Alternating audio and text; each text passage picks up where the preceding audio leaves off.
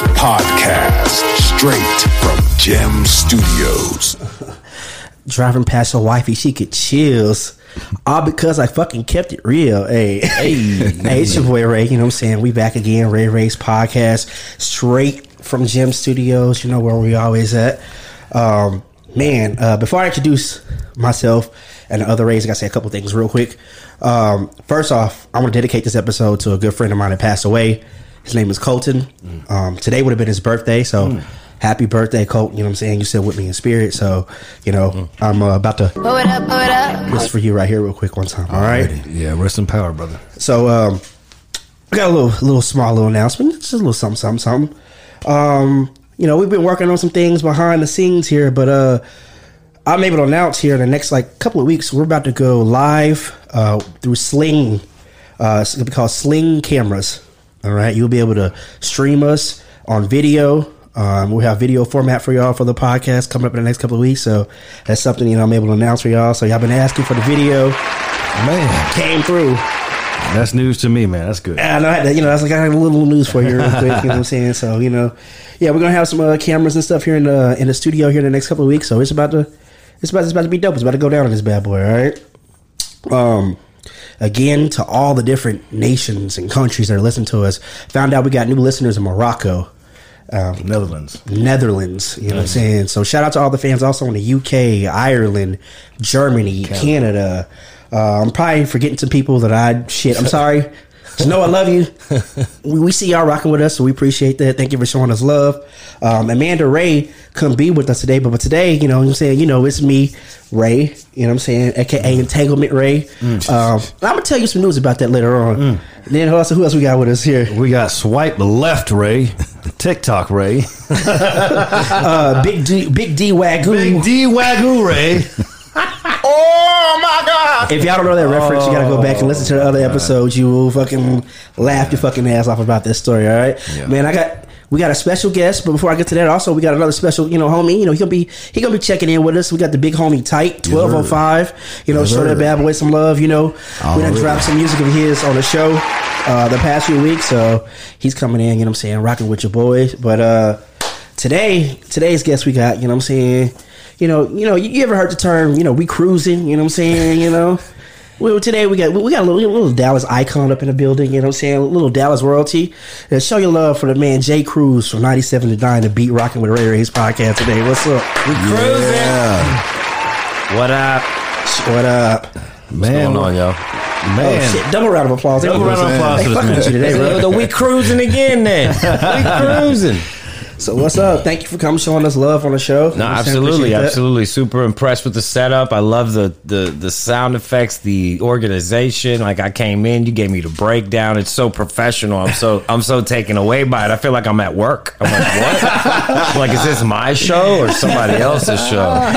So I'm duly impressed. Man, that really means a lot. We really do appreciate that, man. You coming from the radio station, that really means a lot. Absolutely. So, man, I really do think trust me, I wouldn't say that if it wasn't like that. If it was just like really bad and unorganized, I'd keep it to myself, but I'd be over here. He be mumbling like these niggas right here. A little bit. It's like you about to lose your job. Absolutely. man. You about to lose your job. Get Yeah, I'm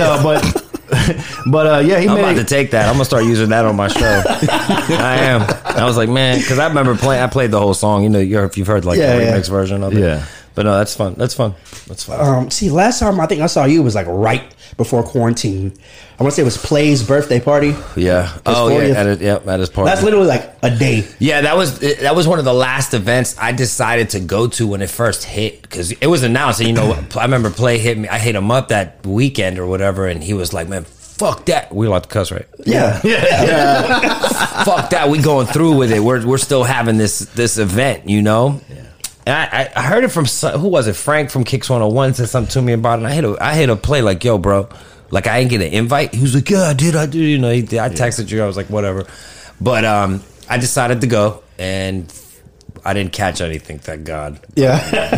But I remember being there and not dapping nobody up. I gave everybody the elbow, and Cass was looking at me funny. I'm like, yo, man, this is the beginning of real, something. bro. Y'all playing games. Yeah. And, And here we are now. Yeah. Infamous Cardi B, like, absolutely, that shit is real, y'all. Coronavirus. Coronavirus. Yeah. Matter of fact, Play. Shout out to Play. You know what I'm saying? The big homie. He was on here a couple weeks ago. Y'all heard that looked like a lot of fun. Yeah, he was talking about that party and about like how he almost canceled all that shit. So, if y'all haven't heard that, go back and listen to that shit. You know what I'm saying? It's gonna be, Ray Ray's podcast. Anchor.fm/Ray Ray's. Whatever streaming service meets your fancy. Fancies your pickle. What's the saying I'm trying to say? Fancies your pickle. I think. I guess it is. I think tickle your pickle. Whatever you tickle your pickle. Maybe tickle your pickle. I don't know.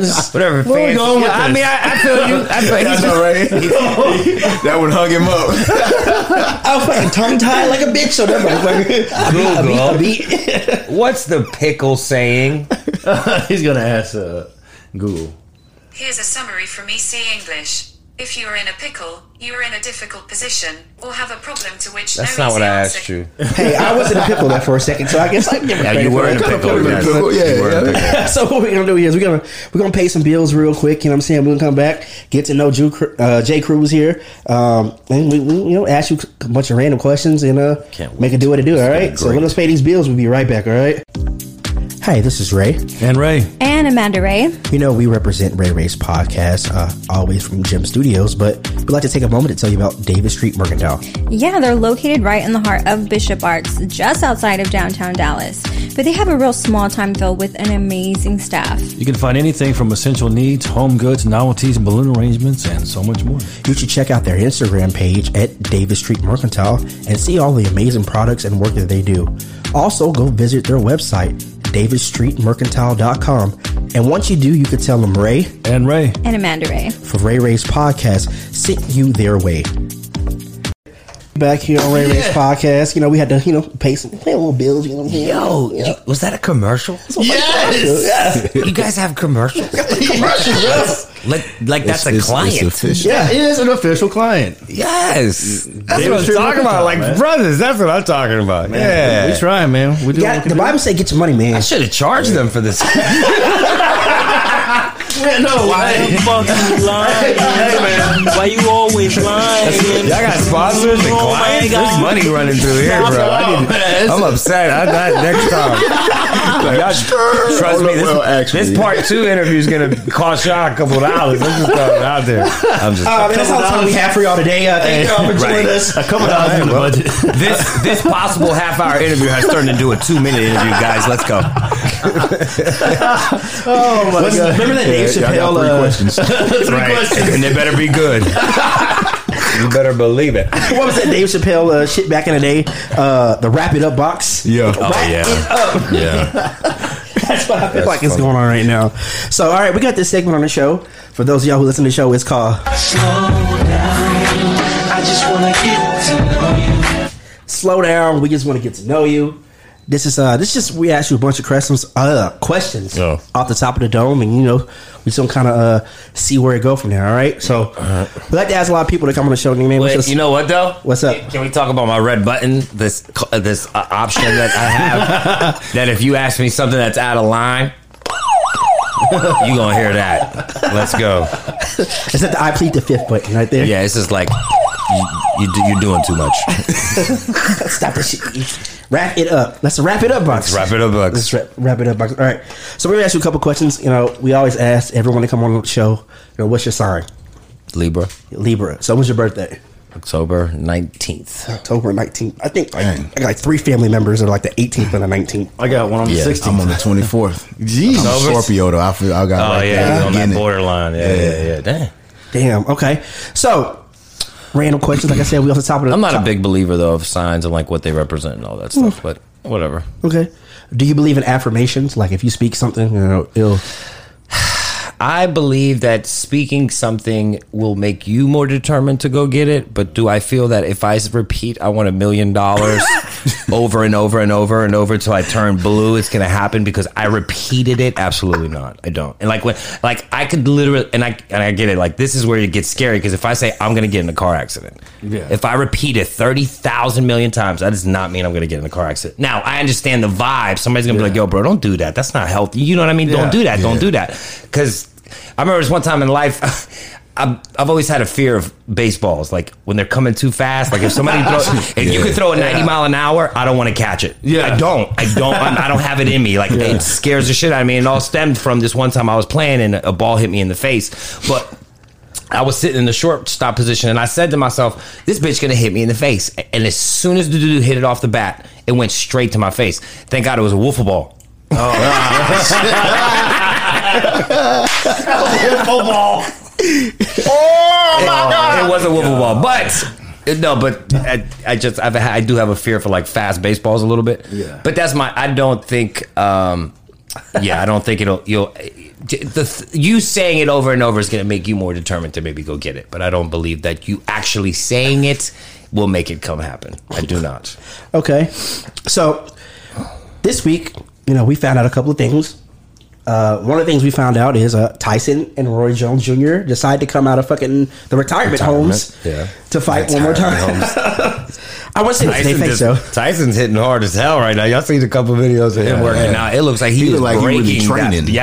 Like he's really training. Because the sound coming from him hitting that bag is so loud. It's coming with like so much velocity and veracity that you're over there like, that would kill me. Yeah. Well, in boxing, the last thing to go is power.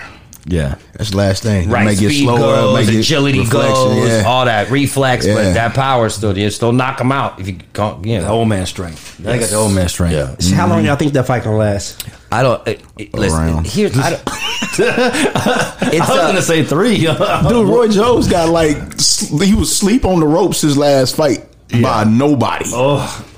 Hey, Roy Jones is one of my favorite too. I think he got knocked out 4 out of his last 5. Well, 6 fights. Okay, let's go back. Not that I'm a boxing professional, but I remember the Roy Jones Jr. situation. He went up in weight class. Yeah, that's exactly what I was about to say. He was knocking people out the fucking ring repeatedly. He was one of the greatest ever. He was like Tyson. What weight class is he? He was light heavy, light heavy. Then he went cruiser. Light heavy. Yeah, he was literally the Mike Tyson of whatever the weight class was that he was in when he was knocking people out left and right. Nobody could. He was killing them. As soon as he moved up weight class, he couldn't knock people out. He made the video game Fight Night famous because of Roy for Jones. sure. Yeah, I mean, he was on the this shit. Yo, he was the it guy. Yeah. I wouldn't have moved up weight class, but I get it. You have to in boxing to get more belts and solidify your position it was money, and all that shit. And there's you money. Move up for those big money fights. I do feel his legacy was a little tarnished a little bit because he was known for being this unbeatable guy who knocked people out the ring. And then as soon as you went up, that shit wasn't happening. People were knocking you down. Yeah. They're both in the same weight class right now. I found it kind of strange. He's gained that much weight. Yeah, he's older. Yeah. Because remember, Mike was a small heavyweight to start with. But if Jones couldn't knock people out in his going up a little bit, 10, 15, 20 pounds, so what that you popped on another 80? Your power is even less. Tyson's always been strong, a power. He's fighting in his comfort weight. Yeah, that's his natural. He's always been big like that. And at the end of his career, he was fighting all them guys way bigger than him. Lennox Lewis 6'5". Yeah, you want to be 245, 250. Mike Tyson 220, 225. Man, he was 18 years old. 5'10", 5'11". You know what I mean? Yeah, it's crazy. No, for sure. Okay. 18 years old heavyweight champion. Do y'all see that undercard though? That's the dumbest shit I've ever seen in my life. Undercard. Who is it? Nate Robinson, the basketball player. Yeah. Versus Logan Paul, the dude off of YouTube. I think Logan might get that I think he might get that one. But Logan's been training. No, Logan's been training. He's had a couple fights. He lost to that other gamer, that black dude. What was his name? He's another famous gamer, and they both. But no, Logan. No, you step in the ring with Logan, you're gonna if you're like an average fighter. Yeah. Good luck. Oh yeah. I just want to know how did that fight come about? All right, let's see. We're gonna get Logan Paul. Bro, the other one was one of the biggest fights. Their YouTube fight was huge. It made millions of dollars. It was a big payday for both of them. It was stupid big. But that's what it is, though. Yeah. It's if celebrities fight, people will pay to see it. Oh, yeah. So it doesn't matter. It doesn't matter if you have because people are like, yo, what was it? What situation was it? Where people are like, oh, it's fucked up that real boxers can't get the shot, but these YouTubers who just turned professional, are the big ticket on the fight Yeah. because of their celebrity status. More, you're a up and coming boxer that nobody knows. So Yeah, it's like, I really wanted to see the Soldier Boy and Chris Brown fight. I really wanted to see that. Exactly. I wanted to see that shit. I feel you. I did. I feel you. But I thought that was going to be hilarious. You know what I'm saying? Straight up, I thought it was going to be hilarious, dog. I can only picture Soldier Boy's stance. I don't think Jones is going to last that long though. If they're really fighting, Yeah. it is a scrimmage fight though, right? What are they calling it? Exhibition. Exhibition fight. So I don't know what that means. Does that mean I'm not going to try to It kill means you? it's not sanctioned. Oh, excuse me, I just burped. But it just came out. I couldn't hold it. It's the crown. But it's still no holds bar. Like it's really in there. I'm trying to knock. Yeah. I don't know why Jones is doing this. Now, Has he been working now out? They Are we may missing play something? around a little bit, but I looking think at we're still Mike fighting in Tyson, Russia or some have you shit like seen the that. commercial where he was like, he sounds like Mike Tyson right now, like the way he was talking. Bro, he's got that, bro. He's got that scary look in his eye again. Like I will bite your ear off. I mean, eat your children. I mean, eat your children. Bro. Leave tight. Leave Mike alone. Bro. I'll tell you like that. All right, so let's before we get back to some of these questions with you, but let's talk about some other things that have happened this week in the world of entertainment. We finally got what the definition of what entanglement was. So August Alsina and Rick Ross decided to drop a song called A Entanglement. whole album. He dropped an album. He dropped a whole album. Yes, on he it? dropped an album, not just the song. I think that song is on the album, but he dropped the whole project. Well, Crazy. They dropped the song. Him and Rick Ross dropped the song, and the song is entitled "Entanglements." Okay. Yeah. Here's his definition of entanglement. So, ladies, if you need some clarification, you know what I'm saying? No, if you do, it ain't doing you right. You know what I'm saying? You want to come holler at your boy. I'm going to tell you what entanglement means, all right? Entanglements. The definition of an entanglement is when you're tangled in the sheets. Girl, I know that we don't call it a relationship, but you're still fucking with me. Yeah. Entanglement is when you're tangled in them sheets. That's when you're tangled up with me. Quote. End quote. So, clear your mind. You wonder what entanglement was. I saw this white girl. She's like, what the fuck is an entanglement? Then I saw Jane Slater. I always see her out and about. And she did an interview with Rick Ross on what's the NFL Network? Oh, I saw that. When I say it was the most cringeworthy shit I've ever seen in my life. She's like, man, I was such a white girl in this interview. I'm like, bro, you were, because that shit was like, it's like when white people get a hold of shit they're not supposed to get a hold of. Like, remember back in the day, Skeet? Nobody knew what Skeet was, and all of a sudden they're like, shit. Everybody's at the school dance, like Skeet, Skeet, Skeet, Skeet, Skeet. Everybody's like, oh, Skeet. And I'm like, yo. I don't know what that is. Yo, do y'all know what y'all? Oh my God, I'm walking out. I can't. That's funny. That is funny. That did happen. That's like, you know, when like the white kid thinks it's cool to drop the N-word, and it's like, yeah, like, bro, no. Bueno. No, but you would never be on that level where. Yeah, I mean, Well, you can say that. I don't think. yeah, I mean, like, there's kids that I grew up in Pittsburgh, Pennsylvania. One of we've had the top homicide rate in the country several times through the years. Like, it's just a tough place. But there's, growing up, we had two white dudes in our clique, and they were allowed to say it when it was together, when we were together. Yeah. But when we went places, you had to remember that these people didn't know you, these other people. Yeah. You know what I'm saying? And that's the key. They got to be smart. That's enough it. to know You that. got to be smart. I remember one time one of my white homies is having a birthday party, and we got everybody there. We got this one dude, rest in peace, who's there. I don't want to say his name, but he was there, and he was like an OG, big black dude, OG. Yeah. And my homie come up the steps, and trust me, this homie that I'm talking about, he was like our wildest homie in the clique. Been in jail the most, has the most kids, in and out, most cases, done the dirt, sold all the drugs, all that. He walked up the steps. What's up, my nigga? Boy, the dude hit him so hard. Oh my God. And like, he OG. Nobody's gonna say anything. Yeah. Nobody's gonna say anything to him. And he did, and he knocked him. He hit him hard. He was like, "Bro, you fucked up. You don't know." And he was like, he wasn't trying to go off, but we had to like pull him off to the side and be like, "Bro, you just got to eat that one. There's nothing there is nothing you can do about it. Like like we're not doing nothing about it. I'm not. You know what I'm saying?" And he laughed, but It also happened to my. So it's a thin line. Man, it happens. It Man, we got a mutual friend. You know, I ain't gonna say his name, but he grew up in the Grove, and I didn't know his story at first. And he said it a few times around me, and I was like, yeah. But then we had a convo one day, drinking. Had a convo, told me his backstory. You understood him, and I was like, okay.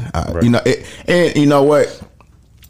I feel it. You know what I mean? I ain't got a problem because with it. You are also in that situation where you grew up with somebody that happens. So you know, but at first, like you got to be smart because the key about it is it said with malice. You know what I mean? Absolutely. And well, where are you saying it from? Are you saying it to be cool, trying to fit in? But it's like, nah, homie, he come from that. He come from that. Yeah. I remember this one white rapper was saying it in a video, but Trey the Truth, I think, was in the video with him, or Zero. Somebody was in it. It was a Houston rapper. This was years ago. I remember the video. I think he was white. I don't think he was Mexican, but he was covered in tats, and he was saying it in the video. And I think some of the comments were like, "Yo, was he saying the N-word?" And then people were like, "Yeah, but you know, he from the H, and he like." You know, like he gets a pass kind of thing, right? About, yeah. I remember coming across a video years ago, but anyway, I remember me personally having I've had people question me using it, like, yo, why'd you say that? And I'd be like, well, because I'm Dominican, and I mean, we can sit here and have an argument, but at the end of the day, if I come across somebody who's really passionate about it and it's full black, and he was like, yo, please don't use that word around me, I'm gonna respect that. To a certain extent. I'm not going to change who I am, but if somebody like has an ancestor or somebody's like an actual slave or some shit like that, bro, man, shut up, man. Whatever that person asks you, just do it, bro. Straight up. Period.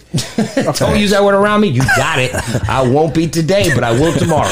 All right, let's keep it moving. All right, so we're going to talk about one more thing that kind of happened. My fault. I'm a talker. No, you're good. Hey, we good. That's what we do on the show. We'll talk about one more thing about kind of what happened in the news this week. Then we're going to get into some more questions about Mr. J. Cruz over here. All right. So I don't know if y'all saw this. Of course, Houston would be the place to do this. Somebody opened up a drive-through strip club in Houston. All right, I saw that. I saw a picture of that. My question is, what are the rules? Are you paying per car? Are you paying per nigga in the car? Like, what if you got your baby in your car? You trying to go through real quick? Like, you better not pull up. Man, did he just say pull up with the baby in the car? Why are you pulling up with the baby in the car? Somebody's like, yeah, I'm gonna go get some milk real quick, but he detoured to the drive-through strip club. But they serving food too, though. That's just crazy. You can get what, 2 song maximum, and you can get food and a plate. 2 song maximum. No, 2 song maximum. He's right. Do they come up to the window? They put the ass on the glass? Like, what they do, bro? It seems like from the picture, it's like they got railings on the side, so you drive through, you pull up in the tent, because the tent's like a real big tent, and in the tent the girls are twerking. They twerk for like 2 songs, whatever. You throw some money at them or whatever, or you pay up front. I don't know. It's like a toll booth or some shit, nigga. Like, fuck. And then before you walk out, your choice of mac and cheese or beans. I mean, it's just what it is. Oh my god. Like, what if they give you a menu? All right, we have Destiny, we have beans, greens, potatoes, tomatoes. You did. Dog, chicken, turkey. Hey, that's too funny. But hey, you know, people are struggling out here, but people are also getting creative, man. Trying to figure out different ways of making money and different ways of. Obviously, it's working. Yeah, I'm thinking about starting a fans only shit. Oh, the fans only thing of what's going on right now. I know, like, well, that one rapper, he's just giving advice and it's working. People are like signing up for it. I might do it. I'm like, hey, you want some record? You want some artist advice? Yeah, I don't know. I'm gonna get to you. I'm gonna get to that with you in just a second. Do you really want to open up those can of worms? We gonna open up those. Those we want to go there a little bit later. I'm all ears. You know me. All right. So back to you. Like I said, we got this segment. It's called. Slow down. I just wanna get to know you. I'm gonna start keeping my answers shorter. I'm sorry. No, that's what we do. We don't have no time limit, no restrictions. I'm my own boss. Damn it. Yeah, my own boss. Unlike Rock over there, who about to? You about to lose your job. That's not even funny, man. If you don't listen to the show, I have to fuck with him every week. I was being funny too. Fuck it. He ain't got a job. I don't give a fuck. Fuck him. I got a job. I don't care. Again, I'm just kidding, Ray. I love you, bro. I hope you don't lose your job. That's his fault. I treat people like that. It's fun too. So. You ever see him like out in public, like when he used to work the door at the clubs? Yeah. All right, cool. Yeah, he'll give you that face. You're good. Yeah. Man, I had that game face, man. Well, you have to. If you work security anywhere, you can't really be smiling and shit. Motherfuckers are gonna take advantage of that friendly shit. at all, Absolutely. man. They gonna try you, bro. Absolutely. But one thing that I always will say, just being in the industry and like going to clubs and shit and dealing with security, I always show you guys respect. Yeah. Because my thing is, you're doing your job, and I get it. I can't stand anybody. Yo, you don't know who I am, bro. I've never said that at the door ever in my life. I've never said, and I've been in the industry for a long time. Because I'm not. I don't want you looking at me and saying, I don't give a fuck who you are, because that's what you're gonna say. You have to say I'm the president of the United States of America. You're gonna be like, I don't give a fuck. I'm the boss at this door, bitch. Like that's what you're gonna. I don't care. You be like, I'm a millionaire. I don't give a fuck. I've never said it. Never will say it. Just show even when you guys sometimes are a little abusive, because you guys can be abusive. Bouncers can get abusive. Take your job a little bit too seriously. You're just doorman. Right. Doorman. You're not a Marine, bro. Chill the fuck out. It's supposed to really diffuse the moment, but sometimes I never goes crazy. Yeah, I was always diffuser, man. I never like to put my hands on them. Oh no, I feel you. Hated doing that, right. Man. Only if you had to. I get it. And even at that, I just put you in a chokehold and just get out of here. Right. I'm not even gonna go swing with you. I'm not gonna do all that. Like you're just gonna. All right, listen to me. The minute somebody your size or anybody bigger than that puts me in a chokehold, I'm chilling. The minute I'm in a choke, all right, I'm good. I swear, my hands is up. I'm like, I'm good. Hey, I'll buy you a Christmas present, bro. Just chill. I swear to God, just chill out. The minute one of those big dudes poop in a fucking thingy. Because if it goes anywhere else, I'm suing the shit out of you, bro. I swear to God. You beat the fuck out of me, I'm not gonna win this fight. I get it. But I swear to God, me and you're gonna stay in court for the next 15 years. I swear to God, I'm never gonna let you live it down. Ever, my nigga. I swear to God. You're gonna be tied up in court forever. I swear. Never mind the story of one of our partners. For real. People have won millions of dollars against lawsuits with sponsors. Shit, you just reminded me of a story we heard last week. Me and Type, we were out with one of our partners. He was like, man, I told this one dude, I was being a fucking prick. He's like, I hired 3 lawyers for this fucking case. I didn't fucking need 3 lawyers. He's like, bitch, I just want to fucking exasperate all your fucking money. Out of everything. Out of all this shit. And that's exactly what they reminded me of. Yeah, because you can't get money out of you can't get money out of people. Like, if people don't have money, like, there's no such thing as debt jail. Yeah. You know, well, that's why, like, support.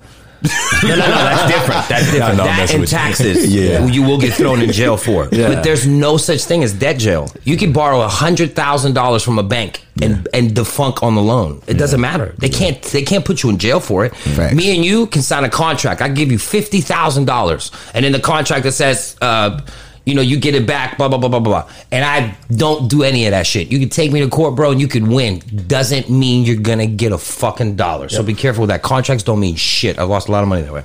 Oh, damn. Bad from experience. Lesson learned. Investments, just bad, There's nothing. Yeah. It's just a piece of paper. It doesn't fucking matter. And if you take them to court, all you could do is just keep them in there. Just keep them in there, always having to go and always having to do this, but like overall, like getting money from them doesn't mean you're gonna get money. Yeah. Dang. I had an OG tell me one time, like, man, you can take him, you can go in court, get shit thrown out for the littlest thing. Like, they put the wrong address on your shit. Like, hey, absolutely. This ain't my address. Your Honor, this ain't my address. All right, cool. Yeah, they gotta throw the case out. Yeah, they gotta refile and do it correctly to hold on. Yeah. So, hey, if y'all need some legal advice, try to duck that case. Yeah, legal advice today. Holla at your boy real quick. Hit the OnlyFans. I'm not gonna lie. I enjoy this kind of stuff because I'm usually the interviewer. Yeah. So this is fun. This is fun to me. All right, so another random question on the top of the dome, all right? Since you in radio, you know what I'm saying, I know you have to go to like a lot of parties, a lot of clubs.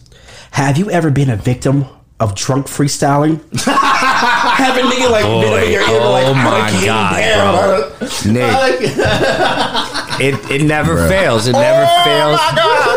Shout out to the homie Hardbody Kiati from 97.9 The Box in Houston. He posted a video the other day of that exact thing, of him being in the club and somebody rapping in his ear. And I've learned through the years, because being an artist, me and my brother was rappers for like 10, 12 years. I grew up in Pittsburgh. Me and Wiz used to see each other in the studio all the time. We used to cross paths, smoke weed together. Mac Miller used to sit behind me when I used to host things. And I'm not gem dropping here. I'm not trying to I'm just saying, like, I know what it is to be an artist. I did it for like 12 years, okay? Chased it, did countless shows. Me and my brother, we were Mano y Mano, we were a rap group. So I take every artist who comes at me seriously. to a certain extent. I do. I actually do. Even if it's annoying or if I'm tired, I'm going to take the second, I'm going to listen to you. And then I always give rappers my real number because I'd rather talk to you later, not at the club. Right. And please don't start rapping in my motherfucking ear. Please, for God's sake. The music is loud as fuck as it is, and now you're in my ear trying to show me how dope you are. And you're drunk as fuck freestyling. You're saying the same word over and over and over and over, but you don't realize it. And again, I'm a real nice person, so I'm not gonna like. He go woosah one time. Woosah. It's tough. It's tough. I always tell people, don't do that. Don't do that. You gotta treat it like a business. It's a profession, man. Well, I mean, you gotta do it the right way because people want to take you serious. You meet a person that you want to know, maybe a DJ or something in the club. Buy him a drink, shake his hand, make sure you get his number. There you go. Do that. That's it, right there. Hey, yo, my name is blah blah blah. Really like what you're doing. Can I get you a drink? Word. You really? I'm doing this because I want to break the ice. Can we exchange numbers, emails? I want to send you some stuff. Thank you for your time. Boom. Yeah. Yeah. You know, I'm not saying you got to buy the man a drink or anything like that, or the woman or whatever. But I'm just saying, use that kind of. But that's courtesy, though. That common sense a little bit. You're at a club, like, and all this loudness and stuff like that. Try to do it like that. You know, I'm not saying it's depending on the situation. If you're sitting in the room with the guy and everything's nonchalant and cool and laid back, yeah, bring it up. I don't care, like that kind of thing. But in the club, come on, man. Come on. Even if it's the dopest bars I ever heard in my life, I don't want to hear. Jeezy's playing in the background. What do you want from me? I know, right? You sound like Tyrese. Yeah. What more do you want from me right now? Yeah. It's that new Drake, bro. It's Grease. Grease is on. Can you chill for a second? Yeah, bro. I'm jamming over here, bro. I love Drake. Man. Shit. Wheelchair Drake, Degrassi. No, I love Drake though. Yeah, Drake hard, man. You're a big fan. That's so funny. Yeah, it's annoying. It really is. There's been times where I'm okay with it, but 9 times out of 10, please don't do that. Don't do that. Okay. So another random question on the top of the dome. All right. So, have you ever, the radio station like, hey, you need to play this song. You listen to the song, yo, this shit is hot garbage. I don't want to play this. You're gonna play the song. Has there ever been a song like that you can think of on the top of your head, like, I don't want to play this bullshit? Well, let me explain how. I'll try to break this down. There's 2 people at a radio station that pick what songs get added: a music director and a program director. I don't get to pick what songs get added. Period. I'm not in the meetings. They don't ask me my advice because I'm a jock, and jocks don't get asked that. Yeah. Don't only speak for every single radio station across the country. In my experience, from what I work, if you're a music director and you're a program director, those are the people that make the decisions on what songs they add. Labels they're on the phone with labels. Labels are pushing new songs. Some songs organically come up. Listen, if my boss, who's no longer with us, he's the man though, that's my homie.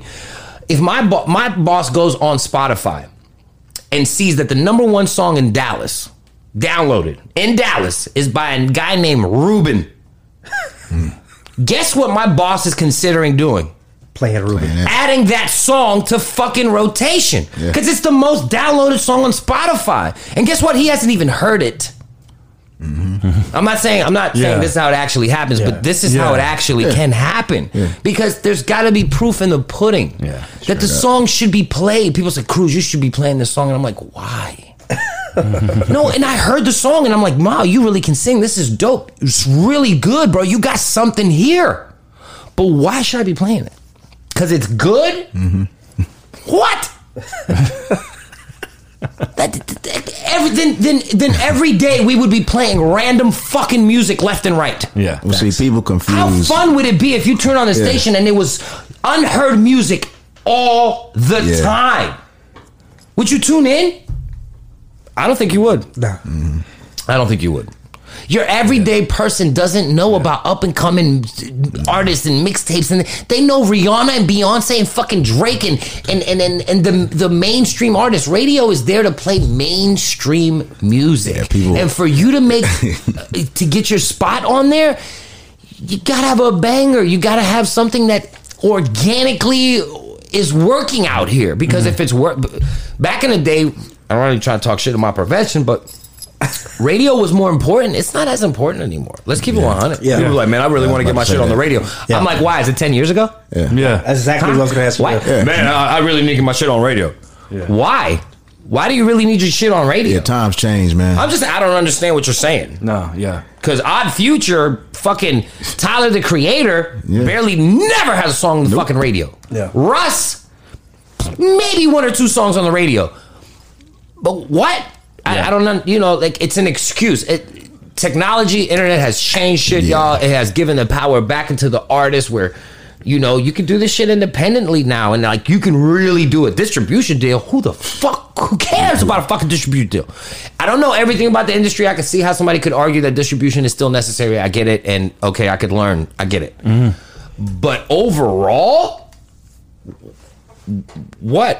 there's so many free outlets out there. If you organically put out something that people actually like, the shit takes care of itself, and you just got to sit back and watch the shit grow. Yeah, I mean, I'm just saying. So, to piggyback kind of off of that, you know what I'm saying? You're saying how radio just basically pays mainstream stuff, all right? Now with things such as podcasts, all your Spotify's, your Pandoras, your titles. Jesus Christ, everything. You know, how long do you think, you know, the traditional radio station, you know, what's the lifespan do you think on Here's my thing. It's changing and it's evolving, and I don't think it's going anywhere. Do you know why? It's free. That's what I said. Everything you just named isn't free. Yeah. Everything you just named. Radio is free. It's free. And that's the advantage we will always have over everyone. YouTube's free to a certain extent. I use YouTube sometimes more than any of these other streaming services that you just said because it's free. Yeah. I'm gonna be honest with you. Like, if I'm making cutbacks, I'm not cutting Apple, all that shit done. YouTube ain't got to go nowhere. And my radio ain't got to go nowhere. And I get it. Radio is nowhere near as popular as it used to be. But I do feel that it's always going to have its place because it's free. It's a free source of entertainment. Yeah, facts. Okay, so back to like a bunch of random questions we was asking you. Yeah, that's fine. Have you ever had a favorite radio moment? Favorite radio moment.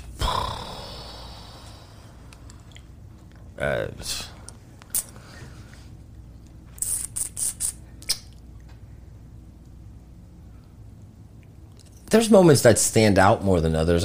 Favorite, I would say maybe I remember freestyling on air with the Clips one time in Pittsburgh. That was a really dope moment for me because I spit some pretty hard bars and I was still a rapper at the time, so I was super. Because Pusha was like, okay, I said something about Jewish, like something about Jews with money or something. Like the line was really hard. I don't know if I'd say it nowadays though. He trying to keep that job. You don't want to. You about to lose your job. You don't want to lose your job. It's funny. Somebody argued the other day that black people you shouldn't. Anyway, I don't want to get into that. I don't know. That's a tough one, bro. Because like I know I'd leave this room in 10 minutes, and like I think to myself, oh shit, I could have brought that up, right? Or maybe I could have brought that up. You know. Or just say a couple things you could think of. You don't have to. I gave Nicki Minaj a rose. That was pretty cool, and like early in her career, right? I got to Beanie Siegel and Freeway. Like I met them several times in my life. Got to open up for them. Me and my brother opened up for Run DMC. Now that's not radio, but that's part of my whatever. But those are pretty. There's other ones. It's hard right now. It's like. I don't want to waste time just sitting here just thinking. Think of my memory box of everything that happened. But Alicia Keys was a really big moment for me. Rapping with Jada Kiss in the studio. That was a pretty dope moment for me. Odd Future was a really cool moment. Like that video interview with them almost got 1 million views on this other YouTube page. I can't remember who the guy's page was that shot the video. But Odd Future was in the studio with me. Tyler showed me a picture of a girl eating crackers from her butt crack and like putting crackers in her butt crack. Like they were skateboarding in the mall. Remember when the station used to be in the mall? Valley View. Yeah, they were skateboarding up and down the mall. So that was pretty crazy. I also had some embarrassing moments. I called young Jeezy Little Jeezy on stage. Loud as fuck. Like super loud. His person got on stage like, who the fuck is that? Fire that motherfucker. I was in backstage arguing with his manager dude, whatever. He was all in my face like, how the fuck you gonna fuck up like that? I was like, bro, I'm sorry. But what happened was, this was in Pittsburgh, right before Jeezy and Lil Wayne. It was Jeezy and then Lil Wayne. Lil Wayne was the headliner. I knew I was bringing out Jeezy. 5 minutes before I got to go out there, my boss comes up to me and says, you got to bring out Wayne as well. So I matched up Wayne and Jeezy's names. So I was like, Little Jeezy. I dropped down to one knee and everything, nigga. I did. Because right before, in Pittsburgh, I used to have this chant. It's your boy Jay Cruz on 106. Think you got flow. Let me know who's this. It's 9,000 people deep. And I'd say, it's your boy Jay Cruz. You know who's, I said, it's your man Jay Cruz on 106. Think you got flow. And like, I let the crowd finish the rest. Right, so like, the fucking 9,000 people rapping this chant in the city. Because Pittsburgh was my city, man. You know what I mean? So like, the crowd's going crazy. And I'm in the zone. I'm like, Little Jeezy. I fall down. Like, people were like, Who? What did you just say? People were like, what? And then the dude comes out like, yo, who the fuck is that? Fire that motherfucker. It's Young Jizzle for Shizzle Snowman died. And the shit dropped and all that shit. And I remember just being backstage arguing with this dude hard as fuck. He's yelling at me. He's a little dude too. And I'm thinking like, man, I can't believe I'm just letting this guy yell at me right now like this. Not to say, I mean, I just feel like I would have took him one-on-one. Like personally, I feel like I could have got him, but I also felt bad. Yeah. Because I just ruined his you know, him coming in and, you know, but it's funny because through the years I've brought it up to Jeezy, like when I see him sometimes, and he remembers. Oh, he does. He does. He was like, yeah, man. I mean, the one time a couple years ago here when he came for the car show, he said something. I was like, yo, you remember in Pittsburgh the other day? He was like, yo, we was gonna fuck you up. He was like, they was gonna fuck you up, huh? I was like, yeah, you one homie was yelling at me pretty bad. I was like, it's one of my moments in my career, though. Like, that's a memorable moment for me. It's like one of those moments. So I would say that's probably my favorite, to be honest. Even though it's like my most embarrassing, one of my most embarrassing. That's funny, though. It's probably the most memorable. Shit, it reminded me, remember that old commercial from like Southwest Airlines where the rapper is performing and he says the wrong city? Yeah, the wrong city, which happens. It happens, yeah. It happens. Oh, yeah. And Minneapolis! And you're like, Indiana. And you're like, what? Indianapolis. I did that before. Did you? Yeah, you doing shows. What happened? Be like, I can't remember where we was at, but it's like, say, I think we might have been like in Waco, and I say, "What's up, Temple?" Oh, you in Waco? They're looking at you like, motherfucker. I don't even know where you're at. Man, you know they hit him in. You don't even be there. You just be out there. You know what I'm saying? And feeling good, man. Yeah. And crowd was already into it, and you know the show had already started, man. And it was like, had too much to drink, blacked out for a minute. Me and 2 Chainz got into it. What? And I interviewed 2 Chainz. When 2 Chainz first started bubbling, I know I'm just throwing out. Now I'm just like going through my memory box. But a lot of my memories aren't necessarily like nice ones. Like me and him argued for about 15 minutes before the interview started. Yeah, he just. That's a second. It's from what I've seen him in other interviews, right? Mm-hmm. And he can be rough to the interviewer. Mm-hmm. He can be a little crude and rude type of thing. So I kind of had a feeling that this could happen when he walked in. He just had a terrible attitude, man. Like, so I had all these great ideas. I was like, 2 Chainz, let's play some games, right? Because I was like, oh, thanks for coming through. You know, you come, whatever. I was like, hey, so I know you play college hoops. We got a half a basketball court back there. Let's go back there, shoot around, you shoot some video. Nah, I don't want to do that. Okay, cool. I was like, hey, so I got this game called Name That Chain. I'm going to show you flashcards of other rappers' chains, and 2 Chainz names whose chain, you know what I mean? Name that rapper's chain. Playing with 2 Chainz. That's funny, right? Yeah. That's fucking dope. I get the. How fucking dope is that? Yeah. That's fucking dope. It's dope. It's dope like his music is, right? Yeah. That was my argument too with him. I don't want to do that. All right. So I could tell he's got like this shitty attitude, and I like, you know, and then I could tell my camera guy at the moment, I was like, yo, all right, start recording. He says, nah, we ain't doing no video. I was like, hold up, bro. I was like, 2 Chainz, what's wrong, man? What's the problem, bro? You know, I'm not trying to, you know, I don't want to. I'm still trying to show the guy respect. I'm happy he's there. I want to do this interview. You know, I'm excited. Yeah. But I could tell he's bothered. He's this and that. Man, you know, and again, I'm paraphrasing here. I can't remember everything he specifically said, right? Yeah. But he said something in the lines of, you know, I'm tired. touring in and out of these studios. Everybody wants something from me now, something like that. You know, nothing too crazy, but you could tell, like, you know. And I get it. Sometimes, like, you know, you try so hard in life, and then once you get it, you kind of like got a chip on your shoulder. And I'm not speaking for the man, but from the vibe I picked up, because if he does hear this interview, I just trying to be as fair as possible, right? From my experience with the guy. But he's like, nah, you know, everybody be asking, want something from me now and all this shit, and before nobody could do nothing. I was like, bro, I don't want nothing from you. I was like, I'm not handing you any music. I don't got any beats. I was like, look, bro, you're a dope artist. You make dope music. I want to be a dope radio personality and have a dope interview. That's why I came up with these ideas. That's all I'm trying to do, 2 Chainz. Yeah. No, I feel you, bro. I feel you. So he kind of like, he started to chill out. You know, and by, you know, a little bit later, he was like, all right, man, come on, let's do it. And then I turned the cameras on. We did the interview on air. It was okay. It wasn't the best interview just because he just, you know, whatever. Yeah. And the record rep, the label guy, I remember him afterwards talking to me like he saw me afterwards one day. He says to me, he comes up to me. I can't remember who he was, but he comes up to me. I smoke too much weed. He says to me, I've seen him do a lot of interviews, and he's fucking mean and rude to a lot of people. He said, I ain't never seen somebody handle 2 Chainz like the way you did. He was like, I loved it, bro. He said, I love the way you handled it. Yeah, but it's, at the end of the day, but I didn't lose my cool either. But I was just straight up, I was like, bro, what's the problem? I was like, if you don't like want to be here, you don't have to. Yeah. Like, if you're that mad and angry, why'd you say yes to this interview? Just why come here? Like, you don't know me personally. You want to go out your way to be rude to me because I'm an interviewer at a radio station? That shit don't make no fucking sense to me. And sometimes artists do that. Like, when you have an interview with them.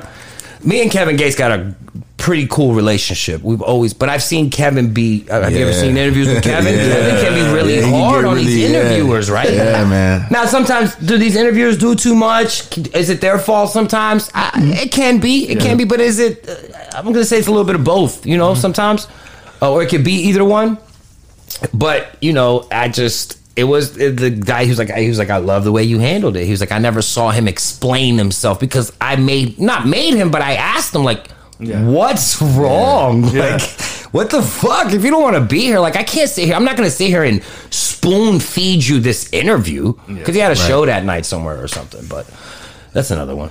But at the end of the day, it's like, you know what I'm saying? I'm a grown ass man. I don't care how rich or famous you are. You're not going to talk to me with disrespect. I mean, fuck who you are. And that happens. That happens. You know, that happens. I mean, we're all regular, you know, with people. But also, on their behalf, you and this interviewer, you're not friends. Right. True. He doesn't know you. He just met you for the first time. So I learned this also through years of interviewing. Be easy. Right. Relax. Yeah. Don't. Hey, what's going on? Oh my God, I love you so much. Hey, so you know like all this and a lot of these dudes are from the hood too. Yeah. Why are you asking me all these motherfucking questions, bro?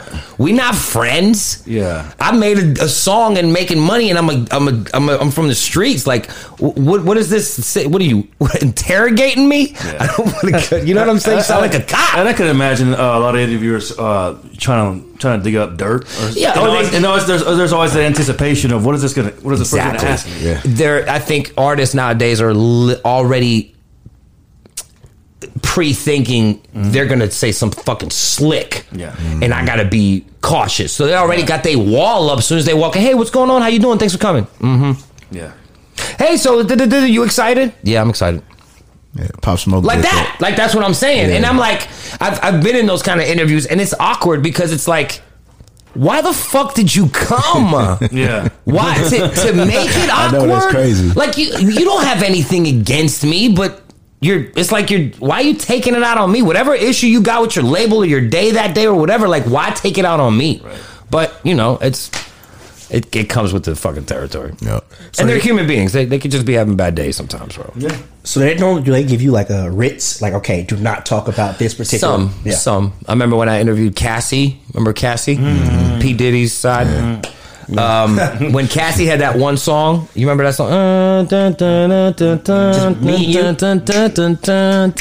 was my shit. Yeah. Oh my God, one of the most beautiful women I've ever seen in my life. In person. Oh my God, in person, bro. Oh my God. Looks better in person. Oh my God. Oh my God. I was like, and this was years ago. This was so long ago, 20 years ago. I'm in the studio and I'm like, fuck it, she comes in. But before she came in, Def Jam came in there and said, do not ask her to sing on air. Said, don't ask her to sing on air. Don't ask her to sing on air.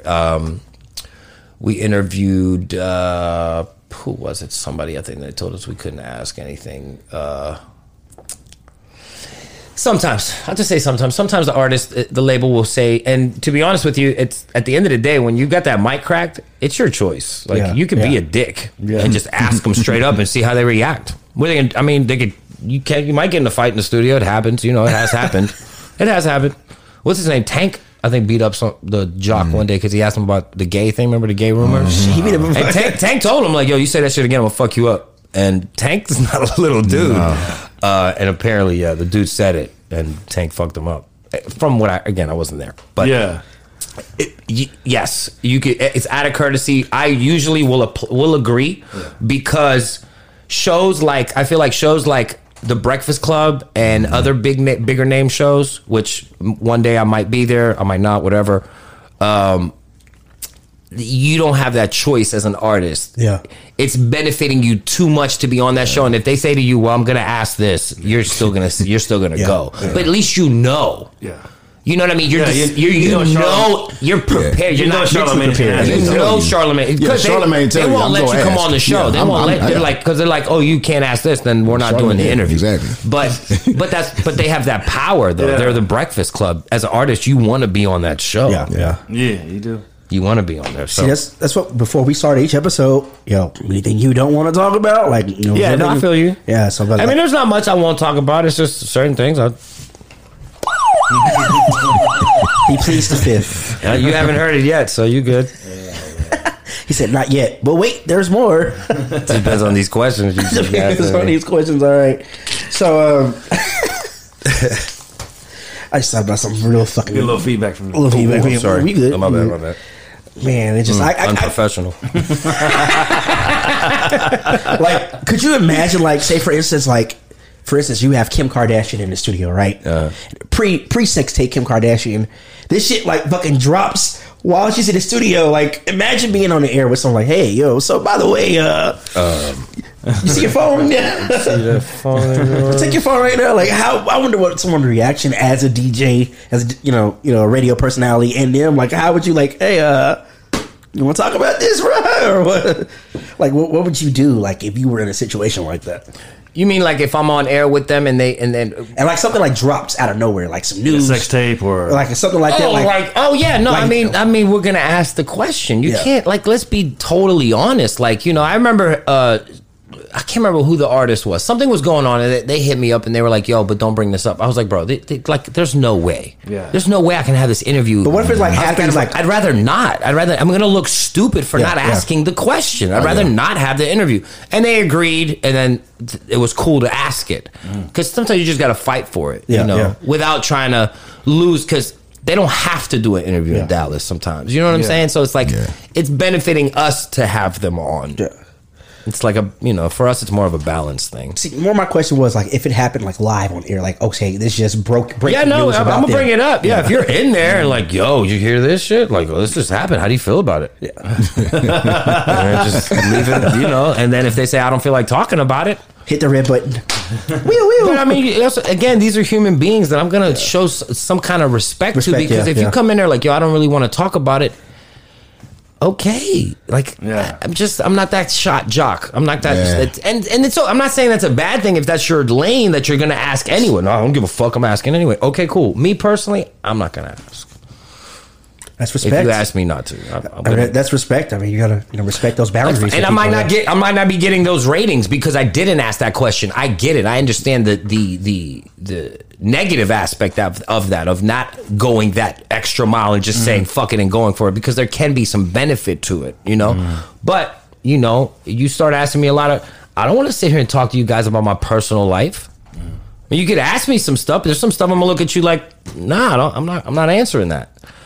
and you keep asking me, I'm gonna get mad and I'm gonna leave the interview. You know what I'm saying? I mean, like, is that what we're gonna? So it's a balance, man. It's a balance, and respecting human beings, because they're all human beings, regardless of what you might think of Kim K or whoever. Like, they're still a human being. Yeah. So let's talk about let's run it back real quick. All right. So let's talk about how you got into radio. When you started. Walk us through that real quick. All right. So I went to a business school to get my business administration degree. Barely graduated high school. Wasn't much of a school person. My internship teacher was like, hey, try the radio station, because me and my brother had performed at some of the school shows and shit in the college or whatever. So I internship at their local radio station in Pittsburgh. It's called Whammo. After the internship, they keep me as a administration person, like doing office stuff, moving fucking, entry level position, whatever. I was the runt. I did whatever they fucking wanted there. The whole time I'm trying to push my music. That was my main goal. Right. Work at the radio station, sneak upstairs and fucking, get your shit played. So we did. Me and my brother made a little bit of noise, like as far as I get making some shit on the air. Then I got cool with the radio personality guy. Then I started realizing that maybe I can do it. So while I was working a full-time job at the radio station, khakis and button-ups, full-time, 9 to 5, nothing fancy, just in the office, I started to... They had a job opening for board op on the weekends, and I took it to make extra money. So I started learning the board. So I'm like, oh, I like this kind of studio thing. This is kind of cool. And then I caught the bug. So I started doing air checks, because I think I might want to do this. Maybe because Ludacris started radio, got it. So I was like, oh, shit, I'm going to do this fucking same thing. Just like Luda. You know what I'm saying? It's like, yeah, Luda. I remember telling him that. I was like, Luda, I swear to God, I'm going to do it just like you, bro. I did in one of my interviews with him. I was like, yo, man, I'm going to do it just like you. When he says Lover Lover doing pretty damn good, that was his radio name, Lover Lover. Ludacris's radio name was Lover Lover. He says that in one of his Lover Lover doing pretty damn good. That's a line we're saying that, Oh, wow. That was his radio name. Nice. Anyway, so started doing the board op, started doing air checks.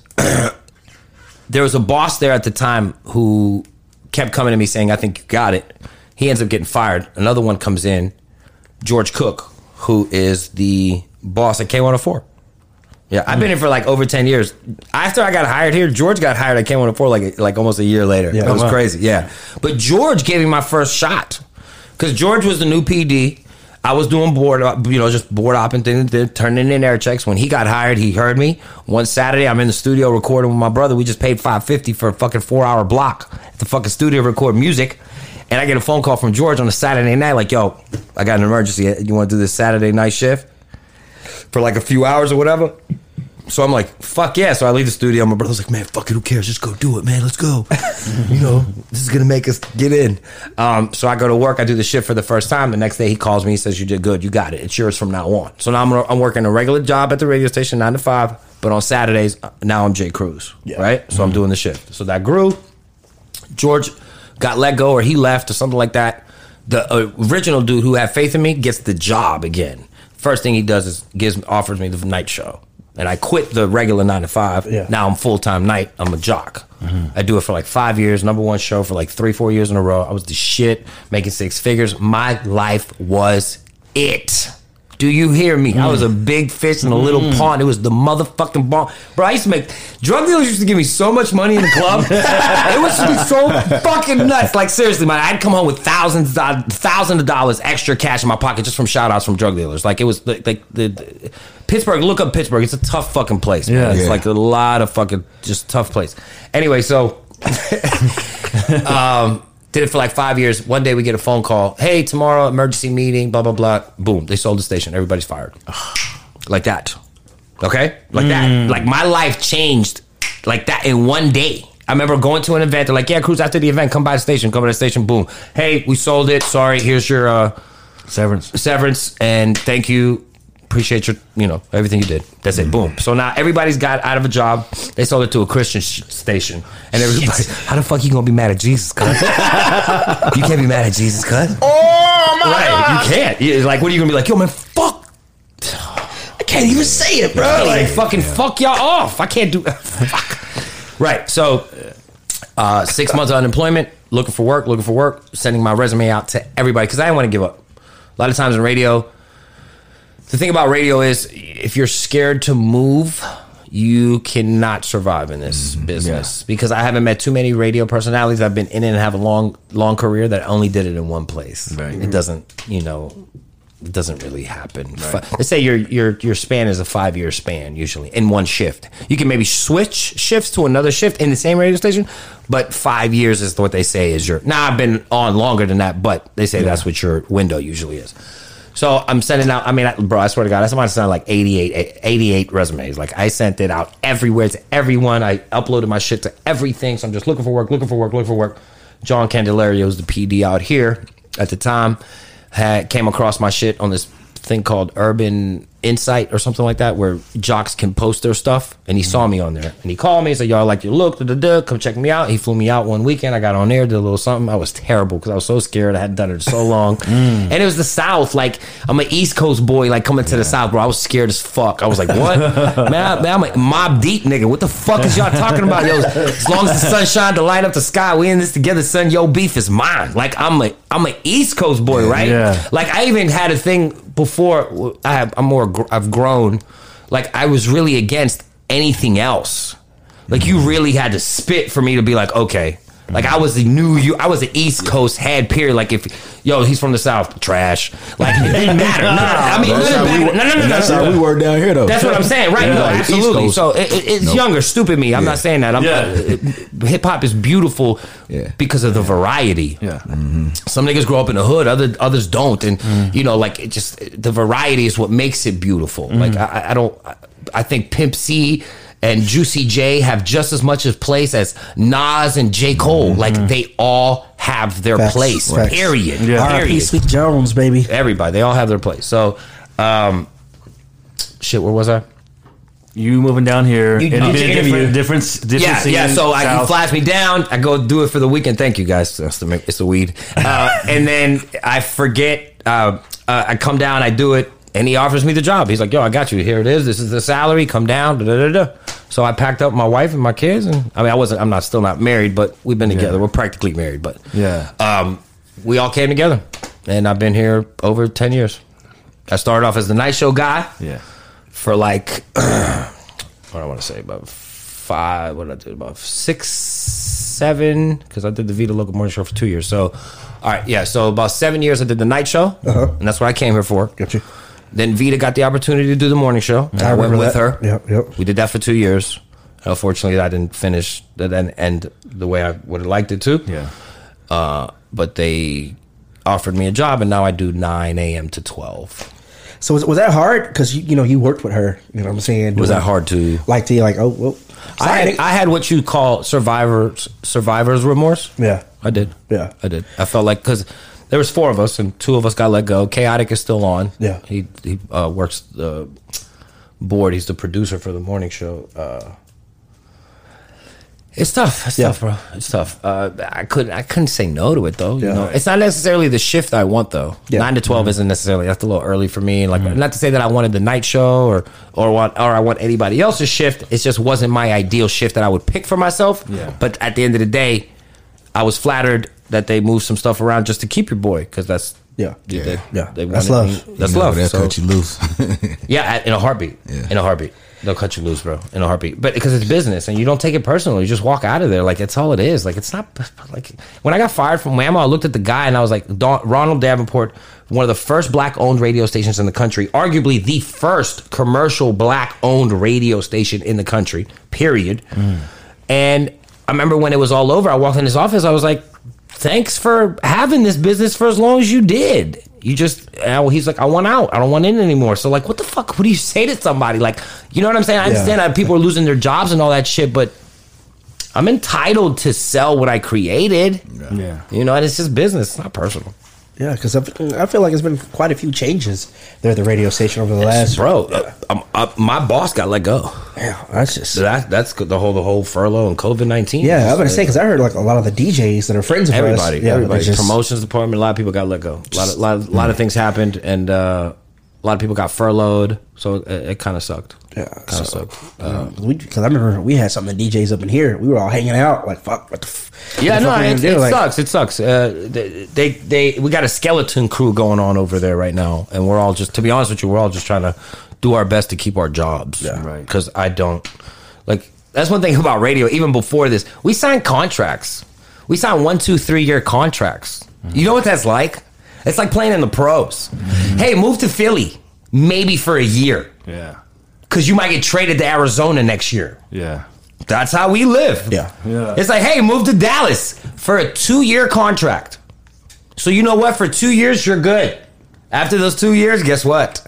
I don't know. Yeah. Yeah. So you moved here, you packed your shit, you started a life. For 2 years, you've been here. Now it's over. Damn. Because we've decided to go another direction. We are not going to re-sign you in this contract.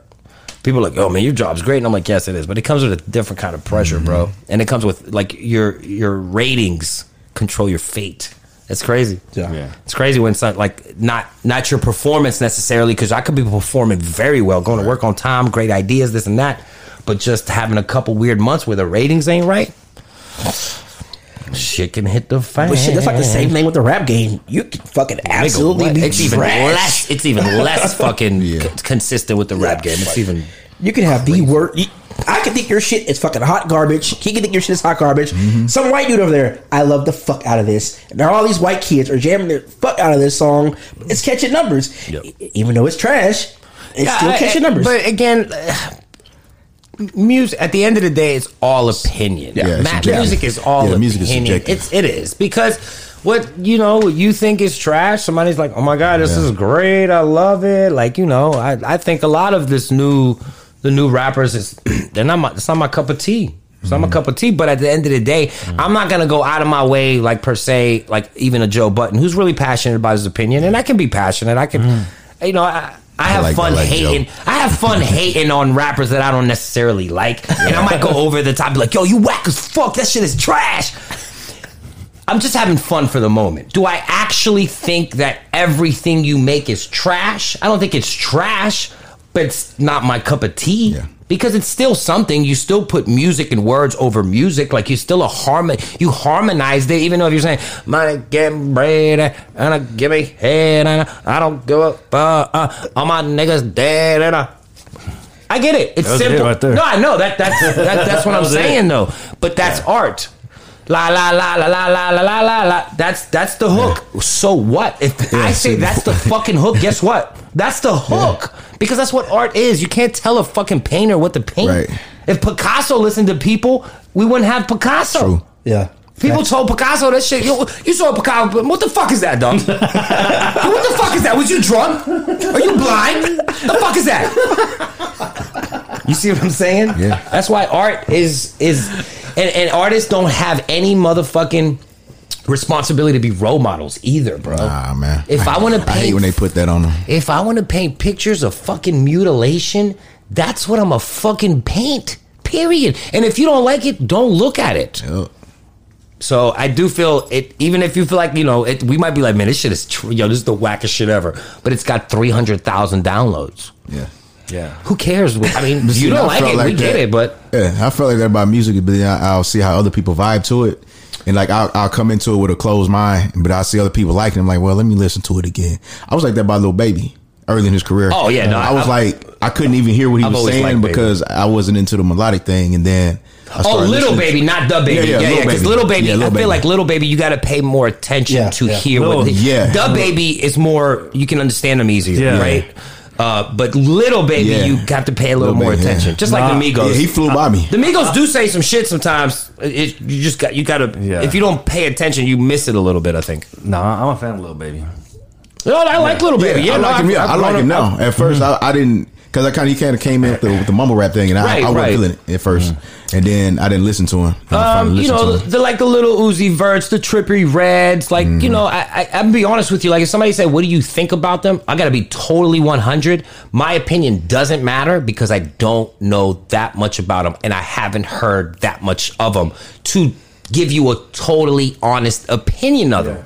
But from what I've heard, and I'm not hating on them. I'm just, I haven't, from what I've heard, it hasn't made me run to them and go check them out. That's all I'm saying. Right. But I might be missing out. I'm not saying they're, but they, would they make my top? No. And I'm also older age. So again, like we can get, like music can be so, opinions can be attacked so badly. So that's why I'm trying to say it carefully, just in case this shit blows up and everybody gets to hear it. But I also gotta blow up, sir. But I gotta be honest, sir. Absolutely. Oh, there you go. But I gotta be honest. Like I don't listen to a lot of that shit. Have you ever like been like somewhere like live in a club and like I guess someone paid to get their song played or whatever, and he was like, yeah, what you think of this? Yeah, shit, it's tight, bro. Yeah, it's tight, bro. You ever been like having to lie somebody like, yeah, I will say this thing. I don't DJ. I'm not a DJ. So if I'm at the club, I'm hosting. I got the mic. So I ain't got no problem shouting you out. Yeah. But they're like, yo, you play my shit? I'd be like, I don't DJ, bro. Yeah. I'm over here at the bar with you. I'm not a fucking DJ. What are you talking about? Play what? Yeah, yo, go get the DJ. Now, if I look out for DJs, like I'll be like, you know what? Mostly, DJs hate playing songs they ain't never heard before. I'm just gonna throw that out there for you. Like, you expect me to play a song I've never heard before right now, crazy. And then you expect me to do it for $100? Like, somebody would be like, yo, $100, Kruz, that's a lot of money. No, I get it, it is, but 20. If you really want a DJ to play that shit, show them $100 bill.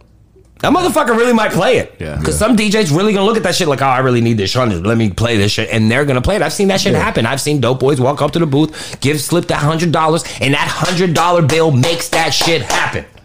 But you technically just wasted $100, bro. Yeah. If you gotta pay to get your shit played every time, it's not booming. Yeah, true. If the fucking crowd's not asking, listen, bro, just make a song that people want, and you don't gotta pay shit. DJs who don't like you will play it.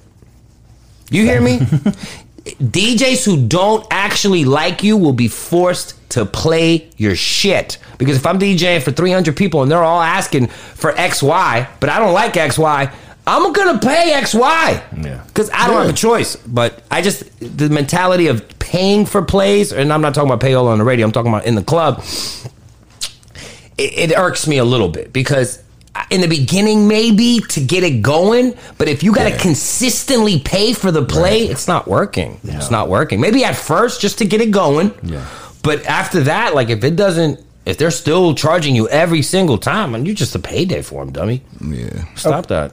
All right, so let's pick the scenario, all right? We're going to take J. Kruz, the rapper, all right? So J. Kruz, the rapper, take the knowledge of J. Kruz, the radio personality now. Oof. Now you want to be an artist.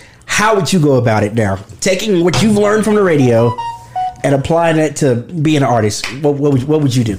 One of the first things I would do, which I feel like we did when I was younger in my career as an artist, was I let outside influences and my job affect the kind of music we was making. Me and my brother was real lyrical dudes who used to just like have so much fun and just being lyrical and just like doing our thing. But when I started working in radio, I started seeing I wanted radio. I wanted my shit to be playing in the clubs. And we didn't necessarily make club music, almost like J. Cole. J. Cole doesn't really make club music, right? We don't go to the club and bump J. Cole as much. I mean, we hear a song there and there, but Young Thug, Migos, like that's more turn up club shit. I let outside influences influence my creativity and my angle that I approached it. And I used to go to the studio thinking about making a hit and not being artistic. And I think that fucked us up. It fucked up the music because I hear the music at the end of our career and then I hear the music in the beginning, and I like the music in the beginning way more than the music in the end. I like some of the stuff in the end, don't get me wrong, but I felt that we lost ourselves a little bit trying to fit in, to get on. And I get it, because when you're an artist and when you're an artist trying to also be in the business, you have to approach it a little bit differently. But I would always do my best to never lose your artistic integrity, ever. Always be true to you, because if you make it like that, you're good. You're on for life. If your fans actually love you for you, and not some gimmick that you put together, if they actually love you for you, you're on for life. You're on for life. That fan base will be there for you forever. See, like, can you kind of expand on that tight? Mm-hmm. I'm saying, you guys, original Houston. You know what I'm saying? Y'all helped put Texas rap on the map, in my opinion. You know what I'm saying? So, you know what I'm saying? What's it like now? You done got back in the game now. You know, you took some time away to do some other things. Now you're back in the game. Like, how does that feel? Saying, yo, man, it's good to hear music from you again. Like, what's that feeling like? Well, being in it early and taking time off and coming back, you got to kind of recreate it. And like me, I listen to all music. So like even that little baby stories, like I had to go back and like listen to people who you got to think about, are you in it for the money or are you in it for the love, right? Like there's a difference. Yeah, there's a difference, you know. And coming back now, I was trying to figure out how to do it as a business. So it was money involved, and I had to kind of find a sound within today's music, because I came up Swisher House, Screwed Up Click, like them years, you know, and freestyling and everything was slowed down. I didn't really like it, but that's what was going on at that time. Then I moved to Dallas, signed with George Lopez back in 05, when DSR started their run. Right. And so took some time off, started again about 2 years ago. And one thing I've always knew, I had to look back at how we started. We was rapping on popular beats, just freestyling, you know what I'm saying? And so I figured now I've got to find a really good producer or two or three and first start with that, because the music has the quality-wise, the beat got to sound good, because how many people you heard with excellent lyrics, but you really don't even get to them because the damn beat. Yeah. Yeah. Well, the sound, thank you. Yeah. The sound has changed in general. It's different. So, and that was kind of like my thing when I spoke with, I don't know if you know Jay Oliver. Yeah, that's my man. I love Jay. That's my man. So like, you know, my manager kind of introduced me to him. I ain't know him. I knew some songs he did. Super talented, man. Yeah, I knew some songs he did, so I knew of him. Didn't think I could afford him at the time, but you know, we talked, sat down, man, went through some music, did a song, and I was like, whoa. But what I told him was, I say, man, I want to sound relevant musically, but I'm gonna still tell my story. And like the first song we came up with, like I never really worked with a producer who songwrite. And like he just helped put the hook together, like off a conversation. A conversation we had, like played the song. I was like, man, this is that I'm thinking. And so before you know it, he was like, hey, what you think about this? And so it was like, oh shit, yeah, all right, we'll put this in. And then it was like, just like that. Work together. Yeah, and it was dope. And so, but again, and his beats have a level of quality. Yeah, that's what I'm saying. They just sound that different. They sound different. Yeah, they have quality. Yeah, and so, and I used to work with Solly Williams back in the day, who did a lot of that, you know, Slim Thug and Mike Jones. Those, you know, Sitting Sideways, all those Big Mo songs, you know, from Rec Shop back then. So, you know, he taught me a lot about how to hear sonically good music. And, but it's difficult now because so many people do rap music right now. You mean everybody's an artist? Yeah. Yeah, everybody. Yeah. Everybody can sing. Mm-hmm. I love people who find out they can sing when they're 35. Yeah. Or they're 38 years old, like, oh my God, I didn't know I could sing. Look, I just want to know. Like, boys. Throw some auto-tune on it. Throw some auto-tune on it. That's it. Everybody auto-tune. Auto-tune, they turn everybody. Oh, Cruz, I can sing now. I'm like, what? They're like, yeah, I didn't know. Listen. And then I play, and it's full of auto-tune. And I'm just like, oh, God, get out. Yeah, even that. Like, that's another thing. Like, you know, just having that. But don't use it. There's tons of artists out here that, my thing is like everybody grabs the auto-tune and uses the auto-tune. You don't have to. I understand that it's part of this new sound that it is here, you know, of hip hop right now. And popular. I get it. Yeah. But you don't have to use it. There are artists that don't use it, you know. But everybody leans toward it right now because it's just like, I think it's, you know, it's the thing to do.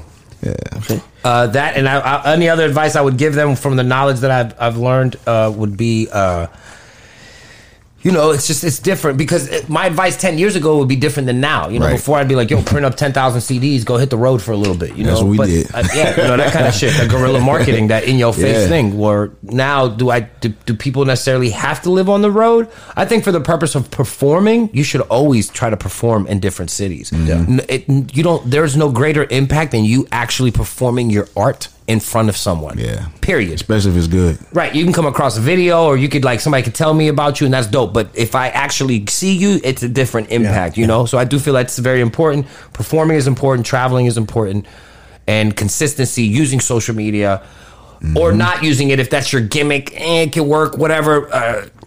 But my main advice would be make sure the product is something they like before you go investing all this time and money and all this shit into it. It's almost like fishing. Like, go, throw it out there, see what happens. If the people don't bite, why go shoot a $10,000 video for it? Why push it for another 3 months?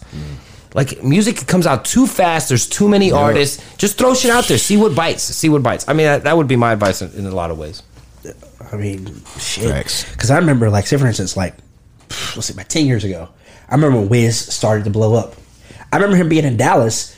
Yeah, no, I've heard the stories that he used to come here and do shows for like 100 people. Yeah, like I remember. But then he would come back every 3 months. He'd keep coming back, keep coming back. He'd keep dropping projects and keep coming back, And then when I moved here, when I came here for the job, Wiz was coming here selling out arenas at the time. And people used to be like, yeah, man, but Wiz been coming here for years. And I'd be like, really? That's crazy. So he was in Pittsburgh doing shows in Dallas. We didn't know about it at that time. But that's how, it's that work, bro. It's that, it can happen overnight. You can go viral, but it doesn't happen for everyone. Hard work, dedication, years on years of dropping music. And, look at Big Crit. Yeah. It's fucking amazing. Yeah. Big Crit, right? But is Big Crit mainstream? By no means. But everybody knows him. Do you think he's worked? Do you think he works a regular 9 to 5? Nope. You think he makes money, a living off of his music? Oh, yeah. There's different levels to this, right? Like I said, if your fan base loves you for who you are to your core, my nigga, they can sustain your career. Yeah. Facts. Like, it's like for me, I'm so happy I've had the opportunity to see so many artists like grow from like nothing to something. Like, I remember seeing Drake in Houston, like, religiously, like being just really nobody. Just, is that the Degrassi kid? Like, I remember that. Like, I remember. Oh, I remember Yella Beezy. I got videos with years ago. Yella Beezy before Yella is Beezy. The Trap Boy Freddy, Mo 3. Like, all three of these guys are like respected artists in their field. You know what I'm saying? But I remember all of them. I got old interviews with all these guys. But this was years ago. You gotta consistency, all that. But at the end of the day, bro, doesn't guarantee you shit. Right. I remember when I was in my 20s, you couldn't tell me we wasn't going to make it. If you met me in my 20s, I'd look you in the face and I'd be like, bro, I promise you on everything we going to be on with it. You hear me? Ain't nothing you say, anything you do to stop me from making it, because I'm going to make it, period. And my veins would pop out of my neck and everything because I said it with so much passion. Bro, like Shia LaBeouf. But guess what? Do it. Guess what? I didn't make it. I feel you. I didn't make it. We didn't make it. I knew me and Charlie Boy was gonna be out there with Hov one day. I knew it. We didn't make it. But again, you said the key thing is levels. You know what I mean? You gotta figure out where you want to be, like what success means to you. Well, not even where you want, because you might want to be on Drake level, but that's not for you. You're on Big Crit level. And I'm not taking any away. I'm just saying, as far as like superstardom or whatever, like popularity. Tech 9. Yeah, you can take like currency. Like Tech 9. Fucking Tech 9. Yeah. Okay. Yeah. Tech 9 makes the Forbes list. Okay? Yes. That dude has made so much fucking money. I've never listened to a whole album. Nope. I've never listened to a whole album. Is he an amazing MC? Absolutely. Yeah. His wordplay is phenomenal.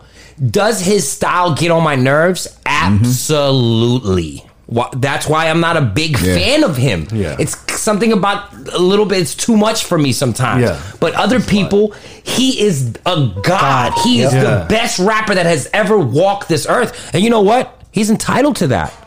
Because he worked for it. Yeah. Who's the best rapper? Who are your top 10? That's all opinion, bro. Now, if we're talking numbers, who sold the most, that's different. But if you ask a human being, well, who's your favorite rapper? That's a fucking opinion. A lot of people are going to say Tech 9, though. And that's why he makes the Forbes list. That's why he sells out arenas by himself. Russ, same thing with Russ. Russ is like that. Russ, I heard something funny about Russ the other day. All he talks about being independent, but he talks about it a lot because what he has accomplished.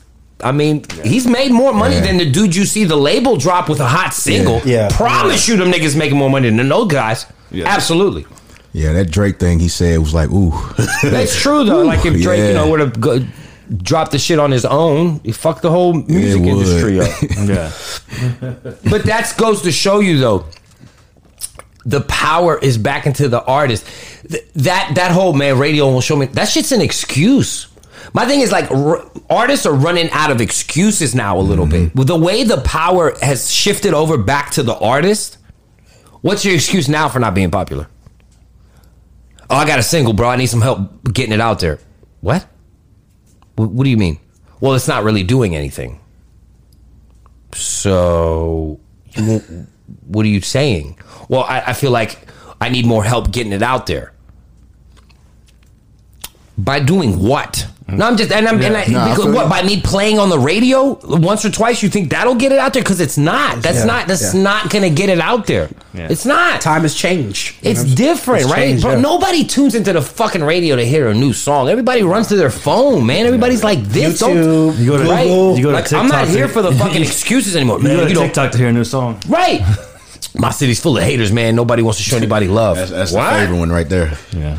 Every city is full of everybody from every city says the same thing. Mm-hmm. They be like, oh man, Atlanta shows love. You think hot Atlanta rappers just do songs with random Atlanta rappers, or do they only do songs with hot other up and coming ones? Like if I got a new single and it's buzzing, yeah, T.I. might do a song with me because the single's buzzing. Mm-hmm. It's not like T.I. randomly just walks around and does a song with every artist in Atlanta because they show love to each other. Unless they got the paper though. No, now if the paper's right, that's different though. That's different. But again, when you're paying for things can help, but when organically things happen, that's better. Yeah, that's way better because a nigga he fucking with you just off of GP because the shit's boom. Oh yeah, man, your song jamming. I heard you. Yeah, come to the studio. Let's fuck around. Hey, yo, I got my boy here. He wants to pay $10,000 for that session's gonna be totally different. Cause man, I promise you, when you guys meet, that session's not gonna be. That's business. That's different. Yeah. I might do the 8-bar, leave, whatever. I don't know. Oh, I've heard that. What was that? What was that? Jay-Z on Pop Fabulous said Wayne did that to him. I think he said. Yeah. Fabulous said Wayne did that, or no, somebody else did that. But Travis. T-Pain said Travis Scott stood him up or fell asleep in the studio or something. Whatever. I mean, whatever. I said it reminded me of that Jay-Z when he had on Pop Style. And they were like 4 bars or some shit was just off the song. Like, that's it, bro. That's it. I'm done. 4 bars, I'm done. So it's different. It's different, bro. And you have to be a thinker. You don't have to necessarily be book smart, but you got to be a thinker, man. You got to be a thinker. You got to... It's so much work. People don't understand how much fucking work it takes, man. You got to live that life. You got to be an artist. Like it's all the way, though. You got to go all the way. You know. So what we're gonna do real quick is, we had the home, Big Tight, 1205. One of the original freestyle kings in the building right now. He came through. Brought a little single. He did. Introduced his single. We're gonna play this. You know what I'm saying? Come back, talk to you about that, and. Couple more questions. We're going to wrap this up. All right. Ready. So introduce this for me, Big Tight. Hey, what's good? It's your boy Tight. Can't say the Tight without the 1205. It's my latest single, Getting Paid, featuring my brother from another mother, Mr. Charlie Boy. Yeah. R.I.P. Bushwick Bill. Tight. Yeah. I got my family with me. Charlie Boy. Hey, in the whip, super fly. I'm about to go and get another bag from my guy. Blowing on some king, cause I ain't gon' lie. My little Cali bro like to keep a nigga high. Blow a couple bags, throw a party in the hood. Cup full of yaks, so you know I'm feeling good. There's money over bitches, no confusion understood. But if she a baddie, I hit her with the wood. Big bell buckle, so you know I'm from Texas. Got my bag and count this money like blessings. Yeah, hey. Get money all day, get money all night. Sip my drink, ho, let's get right. Getting paid, I'm getting paid. Roll one up, let's catch this flight. Pour another cup, ho, let's get right. Getting paid, I'm getting paid. A top down, I got paper on the way. If it ain't money, I'm a line. Fuck what I hate to say. Fuck what I hate to say. Fuck what I hate to say. Big ballin', smashing, making ends. Bitch don't call in quick fast, I'ma take a friend. Feelings involved, not at all, I don't take offense. Hollers get loud, we scratch out, blowing in the wind. 4 walls closing in, now we blow the roof. Hustlers stacking in, so we show the proof. Money green and my diamonds blue. If you forgot your punch, Charlie ain't got a problem reminding you. Get money all day, get money all night. Sip my drink, ho, let's get right. Getting paid, I'm getting paid. Roll one up, let's catch this flight. Pour another cup, ho, let's get right. Getting paid, I'm getting paid.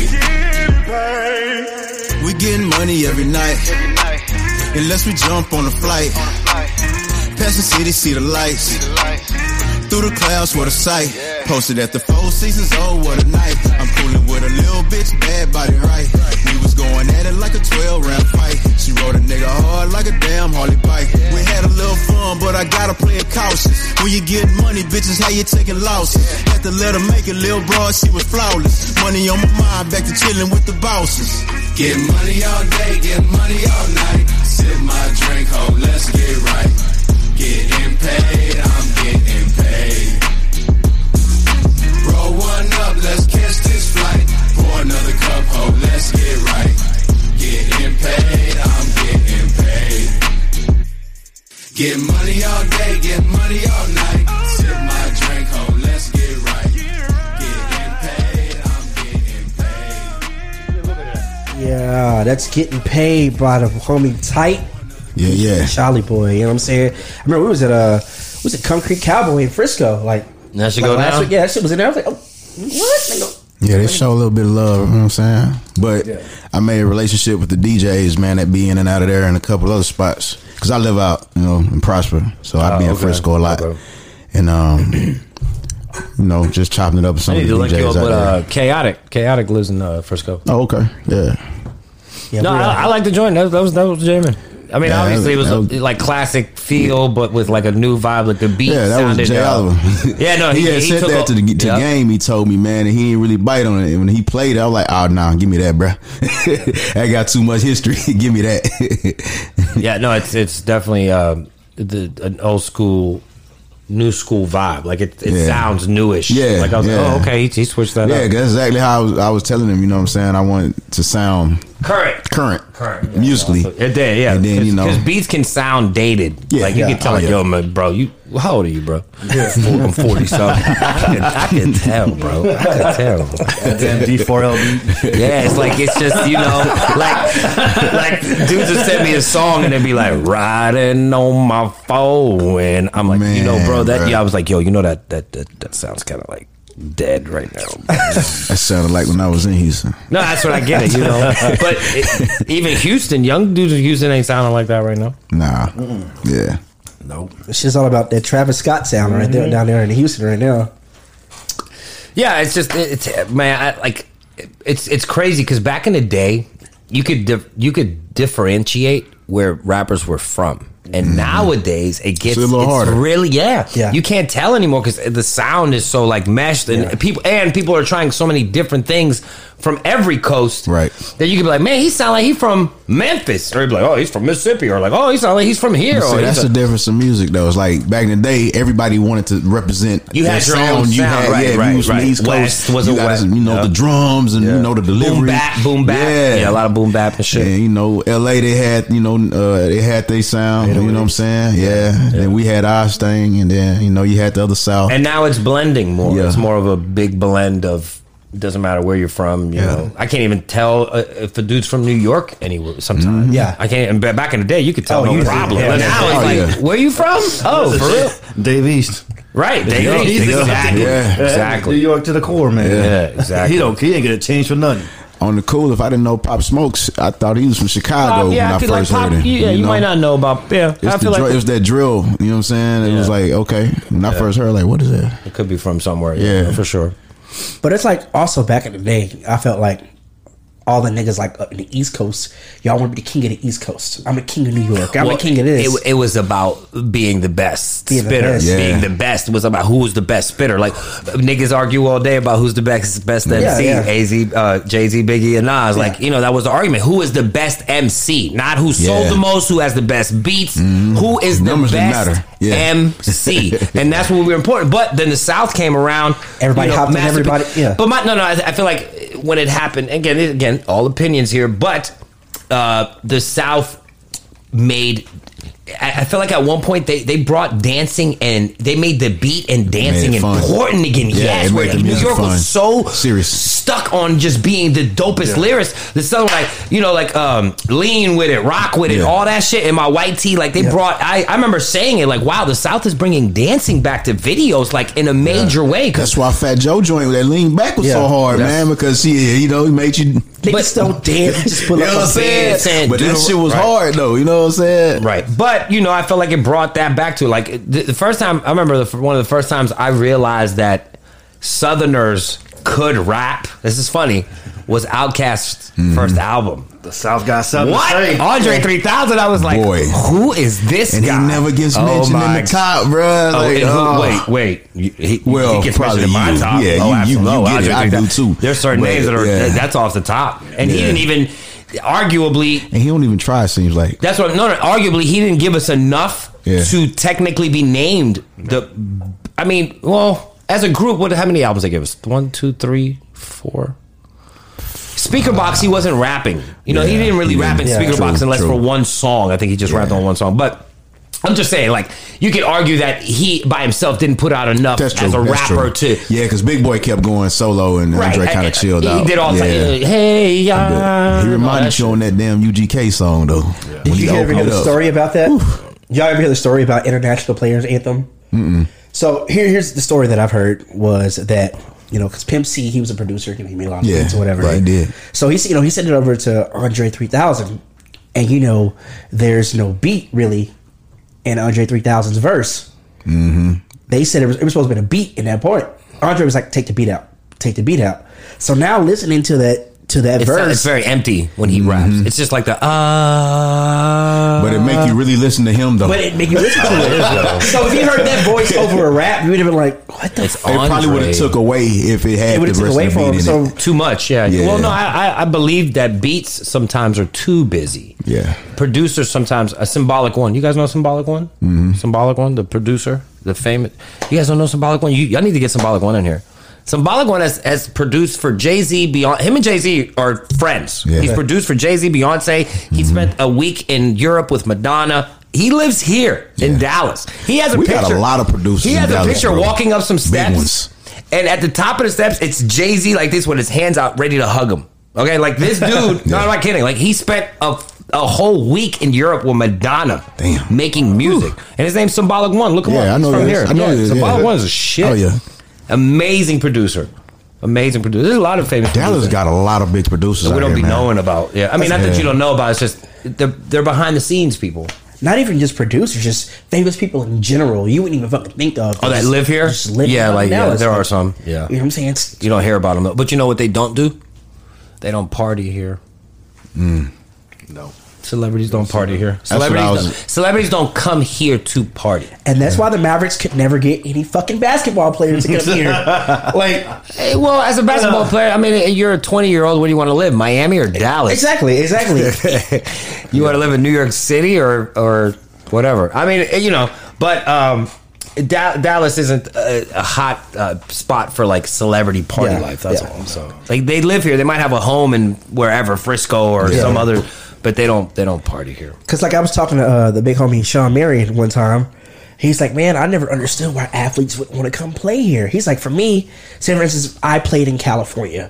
Off the rip, I'm paying those state taxes. He's like, then if you take my investments and I'm getting taxed on that, it's like, I don't get why people wouldn't want to fucking come to Dallas. He's like, I kind of get it. But then I told him, like, here's my argument. I was like, if you're an athlete and you come to Dallas, you know what you're already competing with. The Cowboys. Absolutely. You can't fucking compete with the Cowboys. Yeah, nothing can. I think the only person that could probably compete with the Cowboys is LeBron James. Yeah, he would have to come here. He would have to come here. He would have to be. He has to come here. That would be the only other athlete that could compete head to head with the Dallas Cowboys. It's fucking LeBron. Maybe LeBron. That's funny. Maybe LeBron. One guy. Yeah. Like one guy. One guy by himself and shit. Everyone else is just going to be second fiddle. Yeah. To that, So a lot of these athletes, especially basketball players, they want to go to the city where, like, I'm. Oh no, I get it. It's my shit, bro. It's more. It sounds like a better time. Yeah. You know what I mean? So I'm gonna ask you one more question here before we wrap this up. All right. So we still got the little quarantine action kind of going on. All right. So what's that been like for you? And, I know you're a family man. You know what I'm saying. I know your kids have been at the house. Tell us about what has that been like. I'll tell you the funniest thing I've done during quarantine. I built a bike rack out of wood, like from my garage. I built a bike rack, and then I built a gaming chair for one of my boys, like out of wood, because we ended up getting a new fence, and the guy left over a lot of wood. Yeah. So I looked at what I've been doing is I'll go on YouTube and look at how to do videos. Yeah.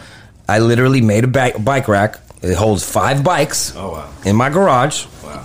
And I made my child a chair. A motherfucking chair. Like, I swear to God, bro. I was at pictures. I do have pictures of it. Yeah, well, it's a wood chair. I put some cushions for it. Don't be an asshole, Ray. Okay. I was just wondering. Jesus. You sit in those things for hours. But you know how many? This furniture is made out of wood. I commend you. That's that's just funny. I've been like, I just had some extra time on my hands, so I did that. But yeah, I mean, it's been it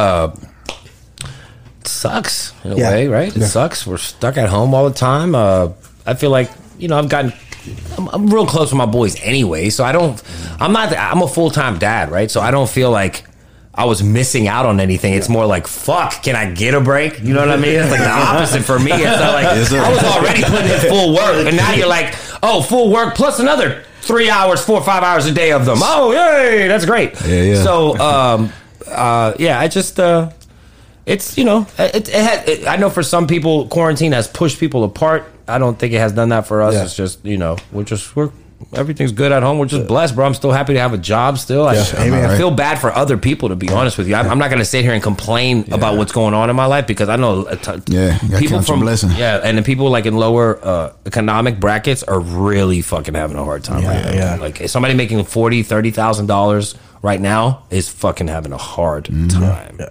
So for me, I've just been building shit. So have the kids had to do like the online classes? Yeah, the fucking tutoring at home is the worst. Fucking, like, God bless teachers, man. God bless teachers. Every teacher on this planet is a sacred being, and we should praise them. And we should start a fund for pay teachers. Them more. Yes, we should. We should pay them more. We should cook for them. We should fucking straight up. We should fucking pick them up and take them to school in the morning. And home tutoring is tough. And I don't even have to. I'm not the one that really does it. Yeah. Like, wifey does it, most of it. But I've tried a couple times. One, it makes me feel dumb as fuck. Right. Like, 'cause I got my 10-year-old. My middle child is really super smart. Yeah. Like, he don't need no help. Like, you just show him, he go over there, he'll help us. But like, I've tried to help him sometimes, and I'll read it. I'll be like, well, I'm a fucking dummy, because I don't know what the fuck this is right here, bro. I can't even help you with this shit. Shit, where y'all ever one of them parents, like, if Johnny has 4 apples, you get frustrated, bro. Take away one, bro, that's me. I just couldn't even do it anymore, because like I get so frustrated. Like, bro, you just read it. It says it right. Yeah. I'm done. Well, that's how it is with the 7-year-old. The 7-year-old don't like school. He don't mind. The youngest don't like. He's not a school person. He really don't like school. So with him, it's even harder because. Answer this question right and bust your back of your head. If Johnny has 4 apples and you take away one, underline right here where it says underline it, circle it. Okay, now, bruh, and us getting that's frustrated. Why we need to pay them more, dog. Yeah. I remember I walked up to a teacher when this shit first started happening, and I walked up to her and I was like, you guys deserve more credit. She was like, oh, you finally see what it's like. She's like, you know how many parents? Because imagine, it's just yours. They got a classroom of them at one time. She was like, you know how many bad as shit. Yeah. Oh, yours? No, I'm saying no. I don't have the kids. I'm just saying. She said to me, she was like, you know how many parents think their kids are angels? She's like, you know how many parents that we tell them what their kids do, and they're like, no way, my kid would never. They're like, you don't even know. No, oh my God, this is crazy. Home tutoring is crazy. And I'm different. They be like, oh, he's such an angel. When? Yeah. Well, I need to just move him in up here. Absolutely. Crazy. But you don't understand, like, how many perks sometimes those teachers do get. Like, well, depending on the school district they're in. Depending on the school district. My ex-girlfriend, she taught in Castle Hills. Out there. She taught. Yeah, taught. Get it. Slow clap. I'm sorry, Ray. I'm sorry. You said your ex right now. I see why. He set himself up. He's like, yo, I dated a teacher, but I didn't pay enough attention to her. We didn't work out. So she taught. There you go. In Castle Hills. Right. And like, you don't understand, like, them white families, they are so fucking generous to the teachers. We had gift cards for this is like, baby, get all that stuff. Bring that to the house. Yeah. I wouldn't pay for about 0 dates. I was like, get them gift cards. Yeah, right. We're going to 2 for, is it 2 for 1 at AMC? Yep. Get that gift card, baby. It ain't like that for all teachers. No. I guarantee that. There's some school districts where they're paying out of pocket for supplies. Yeah. So that's crazy. It's tough.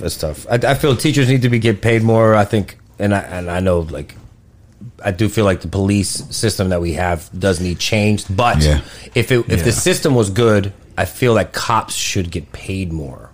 Facts. And like, you could hire better qualified ones also. Well, what if their kids got to go to school for free or had health? Politicians' kids gets free health care and all this other shit. And I'm like, well, maybe somebody who's like cops should get that kind of thing, not a politician. To me, you know what I mean? Right. I'm not trying to say I agree that the system is bad, but I do feel that sometimes it doesn't. Some shit I have a feeling that's a whole other. It is. We're doing a whole other hour on that one. Oh boy, it would be. Yeah, it definitely would be. So I want to say thank y'all so much for both of y'all coming out. I always love it. Podcast. So you know what I'm saying. Before we wrap it up, I'm gonna say if y'all had to just give some advice to anyone about anything in life, what would your advice be to someone right now? My main advice would be chase whatever dream you have, and I don't promise you will get exactly what you're looking for, but I promise you will be in the ballpark of what you chased. Yeah. Do you understand what I mean? Mm-hmm. Right? If that makes sense. Yeah, that makes perfect sense. Tight. Hey man, I think y'all might have heard this last time from me. I always give this same amount of advice. It's basically what helped me is the moment you realize that everything you do affects those around you, change happens for the good. Because that's what I was. I blamed a lot of people for my missteps and mistakes. But once I, accepted that responsibility and understood, hey, if I make this left step, it's going to affect everybody that's close to me. You finally understood that it was you who pulled the trigger. Yeah. Yes. It ain't the person who gave me the gun. No. I actually the one who shot it. You loaded it and you shot it. So you finally come to terms with that. Yeah, man. But that's hard for a lot of people, man. Just accept their own responsibility. And then you just got to be aware that, people around you that love you and care about you, everything you do affects them. So shout out to a couple of people. Also, shout out to homie Louis the singer. I know he was just Louis. Yeah. I was with him last. Shouts to Louis. I can't talk about that story. We was up at Tiny B's birthday. Louis back out working hard though. He working hard. He in the ground running. Louis, somebody like that. Louis had some. I interviewed him recently too. So we tell you say what's up, to Louis or whatever. Shout out to everyone that's been on the show recently. Louis the singer, from Playing Skills. I know they back out there on the road, trying to get some shit happen. Tight. Thank you for coming through. We the Birds. So many people want to say what's up to. Thank y'all for rocking with us. I'm gonna drop my Cash App for part 2 of this interview. Y'all can take care of that, but I can't wait to come back. I can't wait to come back. Just see, in the words of Kevin Hart, I have a check-in and I have a savings. Also, we got to shout out the rest of our sponsors. Of course, David Street Mercantile. Man, if y'all need anything, go to David Street Mercantile. These are some of the sweetest ladies you will ever meet in your life. If you need knick-knack, patty wax, whatever you need, they got it over there. They got everything from home goods, novelties, balloon arrangements. That's dope. Go holler at them. Tell them Ray Ray's podcast sent you. Yeah. They even teach you how to make a candle. That ain't our niche, probably. But yeah, they do that. I mean, I think they're pretty easy to make. Also, it's like a hanging upside down type of thing. I think like the strings, and then you put the wax, you dip in. I don't know. I've never done that. Now I'm lost. I think we should go to that class now. I think the next episode should be about making candles live on video. Once we get the cameras, I'm coming back. We're gonna make fucking candles. That's it. That's what I got. I'm not playing with y'all. We're going to make fucking candles. No, we're doing it. I swear to God, that's what we're going to do. We're doing it. When we get the fucking cameras, I'm coming back and we're making fucking candles. All right, I love it. Also, shout out to Bishop Arts Wellness and Recovery. You know what I'm saying? If you have any issues. Sponsor? You said what? You got another sponsor? Yeah, man. I'm trying to get paid over here. You heard the song over here. $JKRUZ.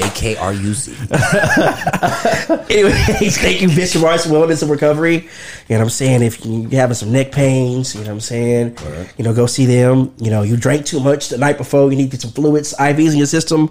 They'll do that for you too. Oh, okay. If you're a lady, you want to get the hydrofacials, facials. All that stuff. When you get all that stuff done, go see them. Tell them get wax. You want to get a bikini wax? Nice. Yeah, all that stuff that girls like. So again, thank y'all so much for rocking with us on Ray Ray's podcast. We gotta give also a big shout out to the big homie Ken for Special K Visions coming through shooting. You know what I'm saying? You'll see these pictures up, here shortly. Well, shit, you're already gonna see them up when this fucking episode is out. So whatever. Yeah, because what do you guys do? Like, what is it, a week ahead? Something like that. We were a little backlog. All right, we're a little backlog. But you'll see it or whatever. So again, thank y'all for rocking with us as always. So, wait, before we go, if I have a podcast, y'all gonna come on? Of course. Yeah. Of course. Yes. No doubt. All right. I've been thinking about it. Let's rock and roll. Well, let's talk about that off the air. We're gonna maybe get some put some smoke in the ear and kind of brainstorm. All right, put some smoke in the air. That's what I'm talking about. All right, man. This is another edition of Ray Ray's podcast. It's your boy Ray. And Swipe Left Ray. And the girl Ray, who wasn't here today. Manda Ray. Shout out to Manda Ray. What up, Amanda? Yeah, I got a funny video I'll show y'all about her in a second or whatever. So, thanks for rocking with us. You know what I'm saying? Straight from Jim Studios. We out this bad boy.